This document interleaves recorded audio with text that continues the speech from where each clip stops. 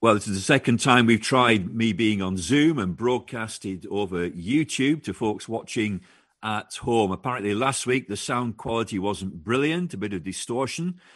So I've been provided with a new microphone. You can just about see it here, and we're doing some adjustments to it as I'm speaking. Nick's asked me already to adjust it twice, but I hope the sound quality is helpful to you this evening.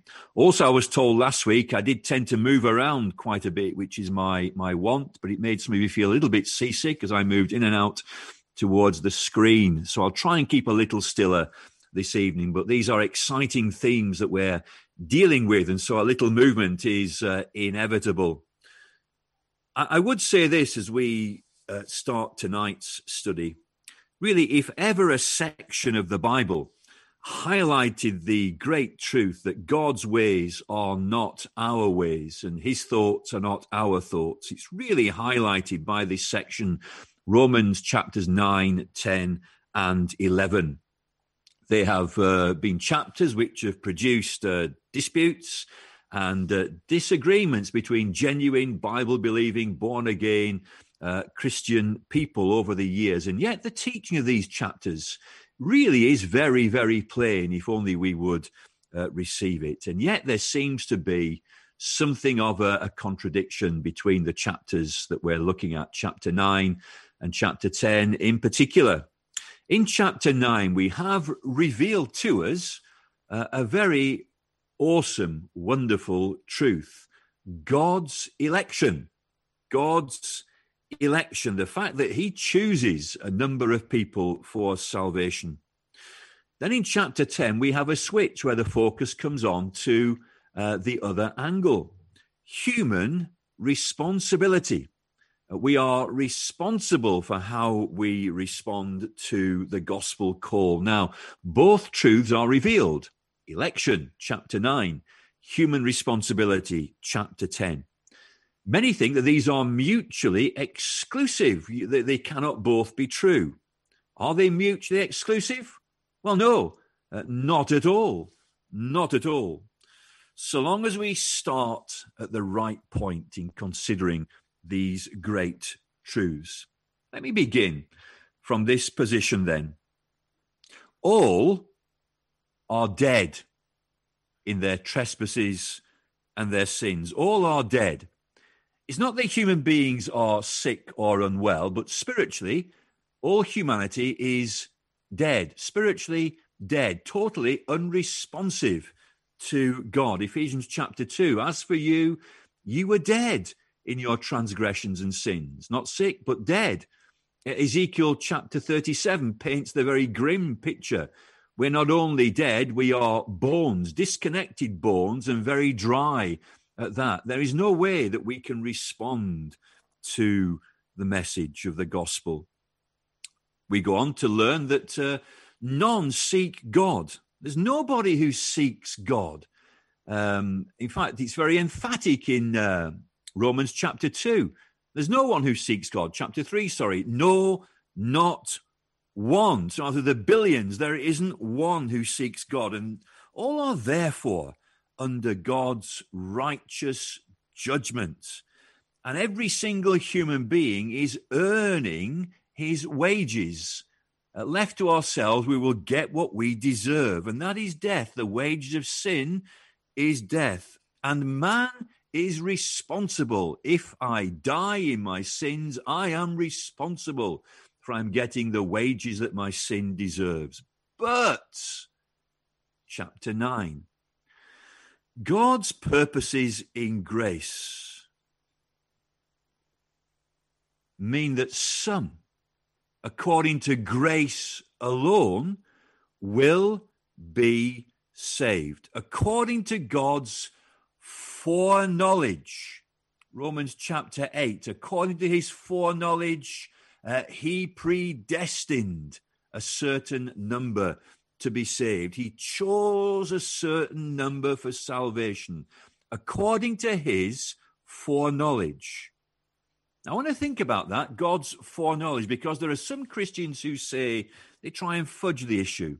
Well, God foresaw who would believe. He waited, he looked ahead, and he foresaw who would believe the gospel call and those he elected. If that were the case, then salvation is of works, the work of faith. I had it in me to respond, but the Bible is emphatic. I'm dead. I am unresponsive. There's no one who seeks God. But God's foreknowledge is far greater than him just looking ahead. The Greek word is proginosko, to before love. Ginosko is a richer word than just knowledge. It is experimental knowledge. It is to love before. God so loved us before even we were created that he set his love on a certain number. It's not because he's foresaw I would respond, but before the creation of the universe, he set his love upon the elect. His purposes according to election meant that some would be saved. And those who will be saved are the subject of divine election. Now, I've been reading a wonderful American preacher who's in glory now called James Montgomery Boyce, and he's got a wonderful turn of phrase here about election. He says that election is God's secret weapon, apart from which none would be saved. Election is God's secret weapon, apart from which none would be saved. Now, the command of chapter 10 to believe the gospel is a right command. Repent and believe the gospel. But left to ourselves, no one will. No one will. And therefore, God unleashes his secret weapon. Grace. Grace. Isaiah 59 verses 15 and 16 put it very powerfully in this way. God looked and he was appalled that there was no one to intercede. Therefore, his own arm worked salvation for him. His electing grace, chapter 9, saves some, whilst it passes over others. And in chapter 9, we have the case of Jacob and Esau, and we have the case of Moses and Pharaoh. Jacob is chosen, Esau is passed over. Moses is chosen, Pharaoh is passed over. Now, we can fall into the old trap and pitfall of saying, well, Jacob was a better character than Esau, and Moses was a better character than Pharaoh. Away with that thinking. For all of those who represent the entire class of humanity, all deserve nothing but the wrath of God. None are worthy of salvation. And for Jacob and for Moses, it's by the mercy and the grace of God that they were saved, and not their works, and neither was it their own faith, but the election purposes of God.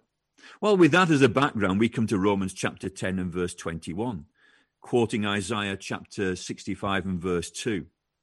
But of Israel, he says, all day long I have held out my hands to a disobedient and contrary people. And in a sense, Romans 10 and verse 21 is a picture of what happens when the only element in salvation is Romans 10. If it's just human responsibility, here's a picture of what happens. All day long, God will hold out his hands to a disobedient and contrary people. If it's just God who sent his son into the world to live a perfect life and die on Calvary and rise again from the dead and say, well, boys, the way is open, and he holds out his hands, the response from mankind will be nil. Zilch. He will hold out his hands all day long to a people who will be disobedient and contrary. They will love their sin. They'll love the darkness rather than coming into the light, which will expose their sin. They will have none of it. they will be totally unaffected, totally impotent, totally unable to respond to the gospel. God, if he is inactive, if he doesn't unleash his secret weapon, nothing will happen. Nobody will be saved through the work of Christ. Now, there are three things I want to bring out from Romans 10 and verse 21. We've got the compassion of God. There's the first point I want to make, the compassion of God. All day long, I held out my arms being held out, the openness and the heart of God revealed, the welcoming, the inviting, the call to mankind, come. There's a real picture here and a remembrance really of the father and the prodigal son. Eventually the prodigal son makes his way back, but it's the father who runs to greet the son who is returning. I wonder what the father was doing in the many months that passed between. I'm sure he was looking out from the terrace, any sign of his son. But as soon as a speck came on the horizon, there's the father running towards his son.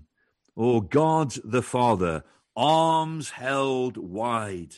Matthew chapter 11, verses 28 to 30. Jesus, come to me, all you, let's not limit that, all you who are weary and heavy laden, and I will give you rest. Matthew chapter 23 and verse 37. Jesus looking at Jerusalem. Oh, Jerusalem, you who killed the prophets and slay those who were sent to you. How often I would have gathered you to myself. I was willing, but you were not willing. Therefore, your house is left to you desolate. The compassion of God. All day long I have held out my arms. The compassion of God. Let's not belittle the heart of God. God so loved the world, he gave the best. We sang a hymn this morning, a modern hymn. What gift of God is Jesus, my Redeemer? There is no more for heaven now to give, but left to himself, man will reject the gospel offer.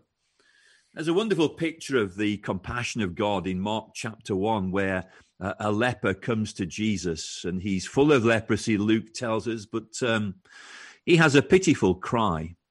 Lord, if you are willing, you can make me clean. The leper doesn't doubt that Jesus can make him clean. He knows he has the power. But here's the problem for the leper. I just don't know if you're willing.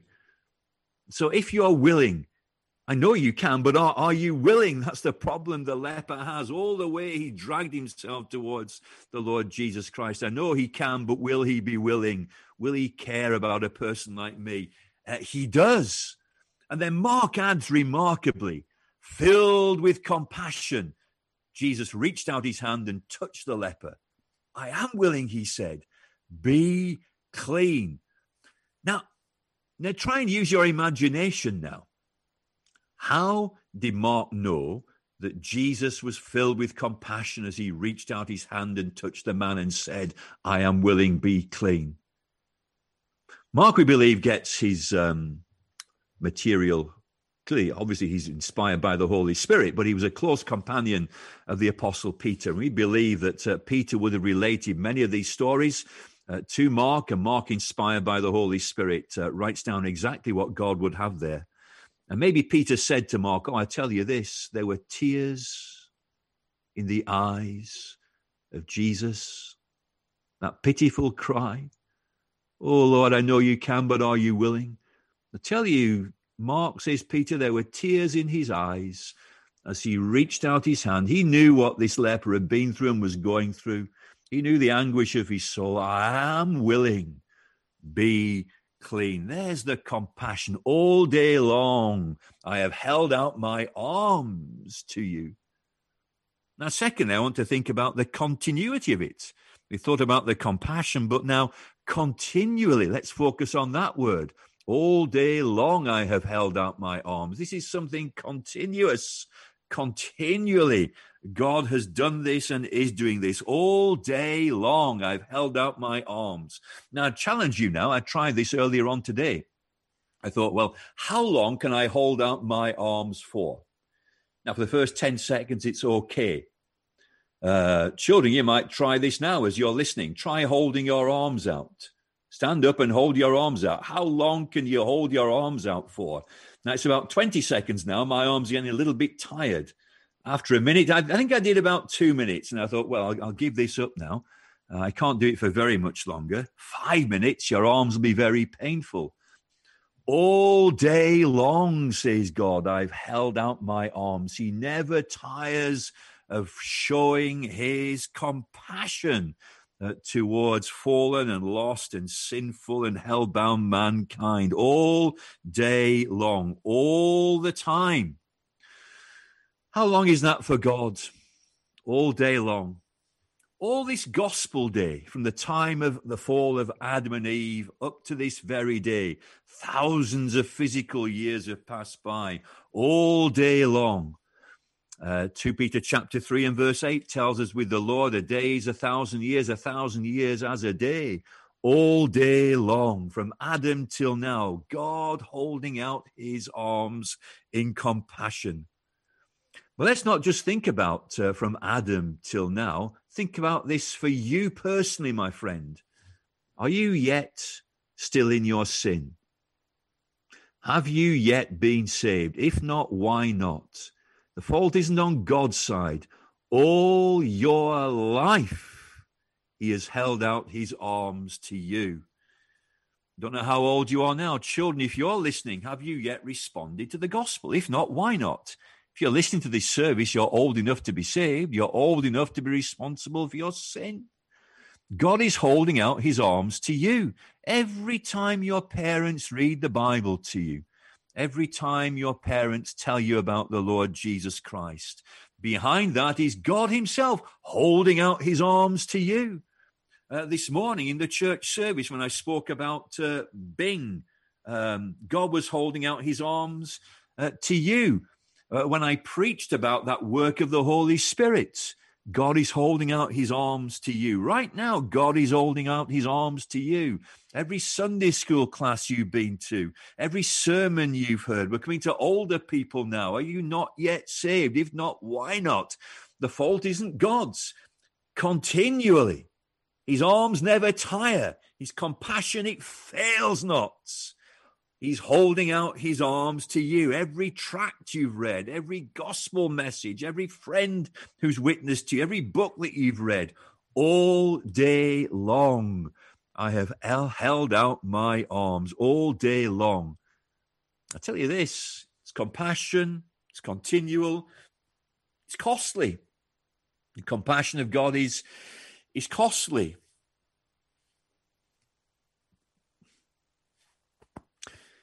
When you tell somebody you love them, you leave yourself open.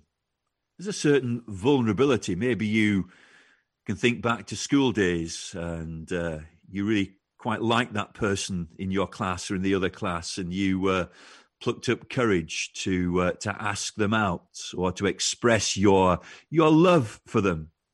At that point, you're very vulnerable. Will they reject you? Will they reject you? What response will they give? Or to express your love is a costly thing, and God all day long, how much anguish have you caused God? His compassion, it fails not, and it's genuine towards you. Oh, Jerusalem. He weeps over Jerusalem. And my friend, if you're not saved, he weeps over you, for he knows your end. His compassion is costly in that it took him to a place where his arms were held out wide and nailed to a wooden cross that you might be saved. You see, the wages of sin is death, and this is how deep the Father's love is for you. How vast beyond all measure, that he should send his only Son to make a wretch his treasure. How great the pain of searing loss, the Father turns his face away, as wounds which mar the chosen one bring many sons to glory. His arms outstretched and nailed to a Roman cross, that the penalty for your sin and my sin might be paid. And he paid it in full. On the debt, he paid my debt and set me free. Well, there's the compassion of God. Never doubt it. All day long I've held out my arms. It's continual. It's compassion. It's costly. But here's what happens if it's only Romans chapter 10. It is rejected. The contrary response. All day long I have held out my hands to a disobedient and contrary people. A disobedient people. When the gospel call comes to you, if it is only the gospel call, you will reject it because you're a sinner and you hate God and you hate righteousness and you love your sin and you will not come towards the light. You'll crawl back into the darkness. Gospel light is shining now, and left to yourself, you reject it. We are a disobedient people. You see, the gospel call isn't just a suggestion. When Jesus Christ says, come to me, he's not making a suggestion because he is Almighty God. And when God says come, it's not a suggestion. It is a command. The gospel call is a command. Acts chapter 17, God now commands all men everywhere to repent. He doesn't suggest it. Well, here's an idea for you to think about. It is a command that comes to you right here and right now. But what does it get? It gets a firm no, because we are a disobedient people. Not only that, contrary, hard-nosed in our disobedience. That's why I read the parable in Luke's gospel. It's highlighting the rejection of Israel, and that's the passage we're in, remember. God is inspiring Paul to write about Israel and how they are going to all be saved eventually, but as a nation, a contrary people, and God sending the prophets and them being stoned and rejected. And when the gospel comes, and when the heir comes, they reject him and drag him outside the city, and he's nailed to a Roman cross, and they reject him. They're a contrary. They are hard-nosed in their unbelief, and you and I are just the same. And here's the end of God holding out his arms, and Romans 10 without Romans chapter 9, it is of no effect. All day long, but we are unable and unwilling to respond, and God is unable to save because we are dead, and he calls, but we don't hear. So God unleashes his secret weapon, Romans chapter 9, which means life from the dead. Grace invades a soul. It's planned in eternity past. It's not due to any merits on my part or your part. It's all of his purposes in election. It's all because of his foreknowledge, his proginosko. He's loving us before the foundation of the world and setting in store a limitless store of grace to redeem his people. And grace invades our heart in time and space. No permission is sought. He is God. And were permission to have been sought, none would have been given, for we are a disobedient and contrary people. There's no one who seeks God, no, not one. So Romans chapter 9 is absolutely vital. Apart from God's secret weapon, his purpose is in election, not one would be saved. Even though God sent his Son into the world to live and die and rise again, if that were all it was, not one would be saved. Nobody would respond. Think of your own case. For years you went your own way and rejected it. What made the difference? God's purpose is in election. God's secret weapon. He sent his Spirit according to an eternal plan to apply the merits of his Son who according to the eternal plan came into the world and lived and died and rose again.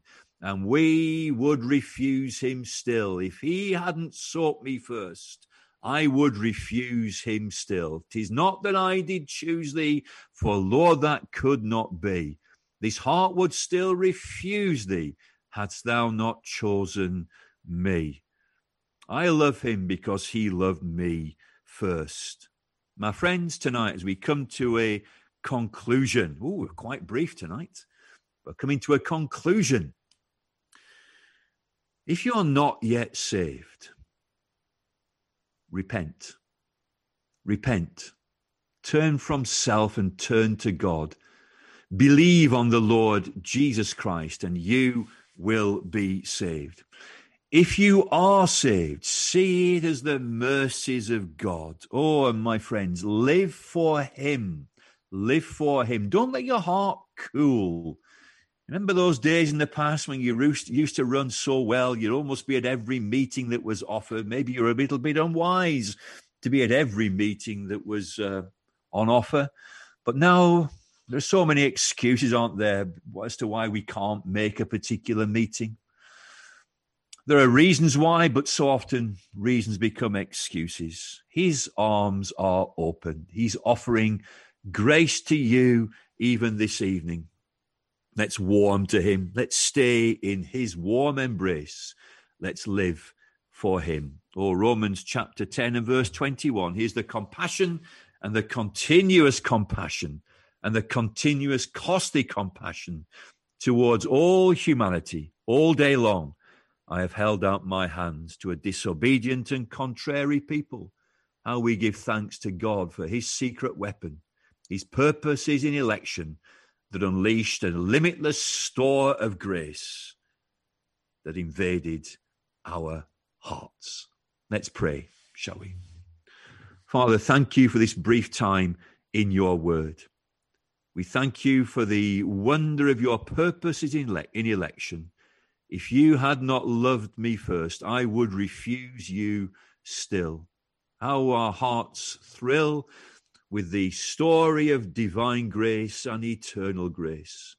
Our salvation was planned in eternity past, put into effect in time, applied to our hearts by the work of the Holy Spirit, giving us life from the dead. And having received such mercy, help us to live lives fully compliant, fully following, wholeheartedly, the Son of God who loved me and gave himself for me. Amen.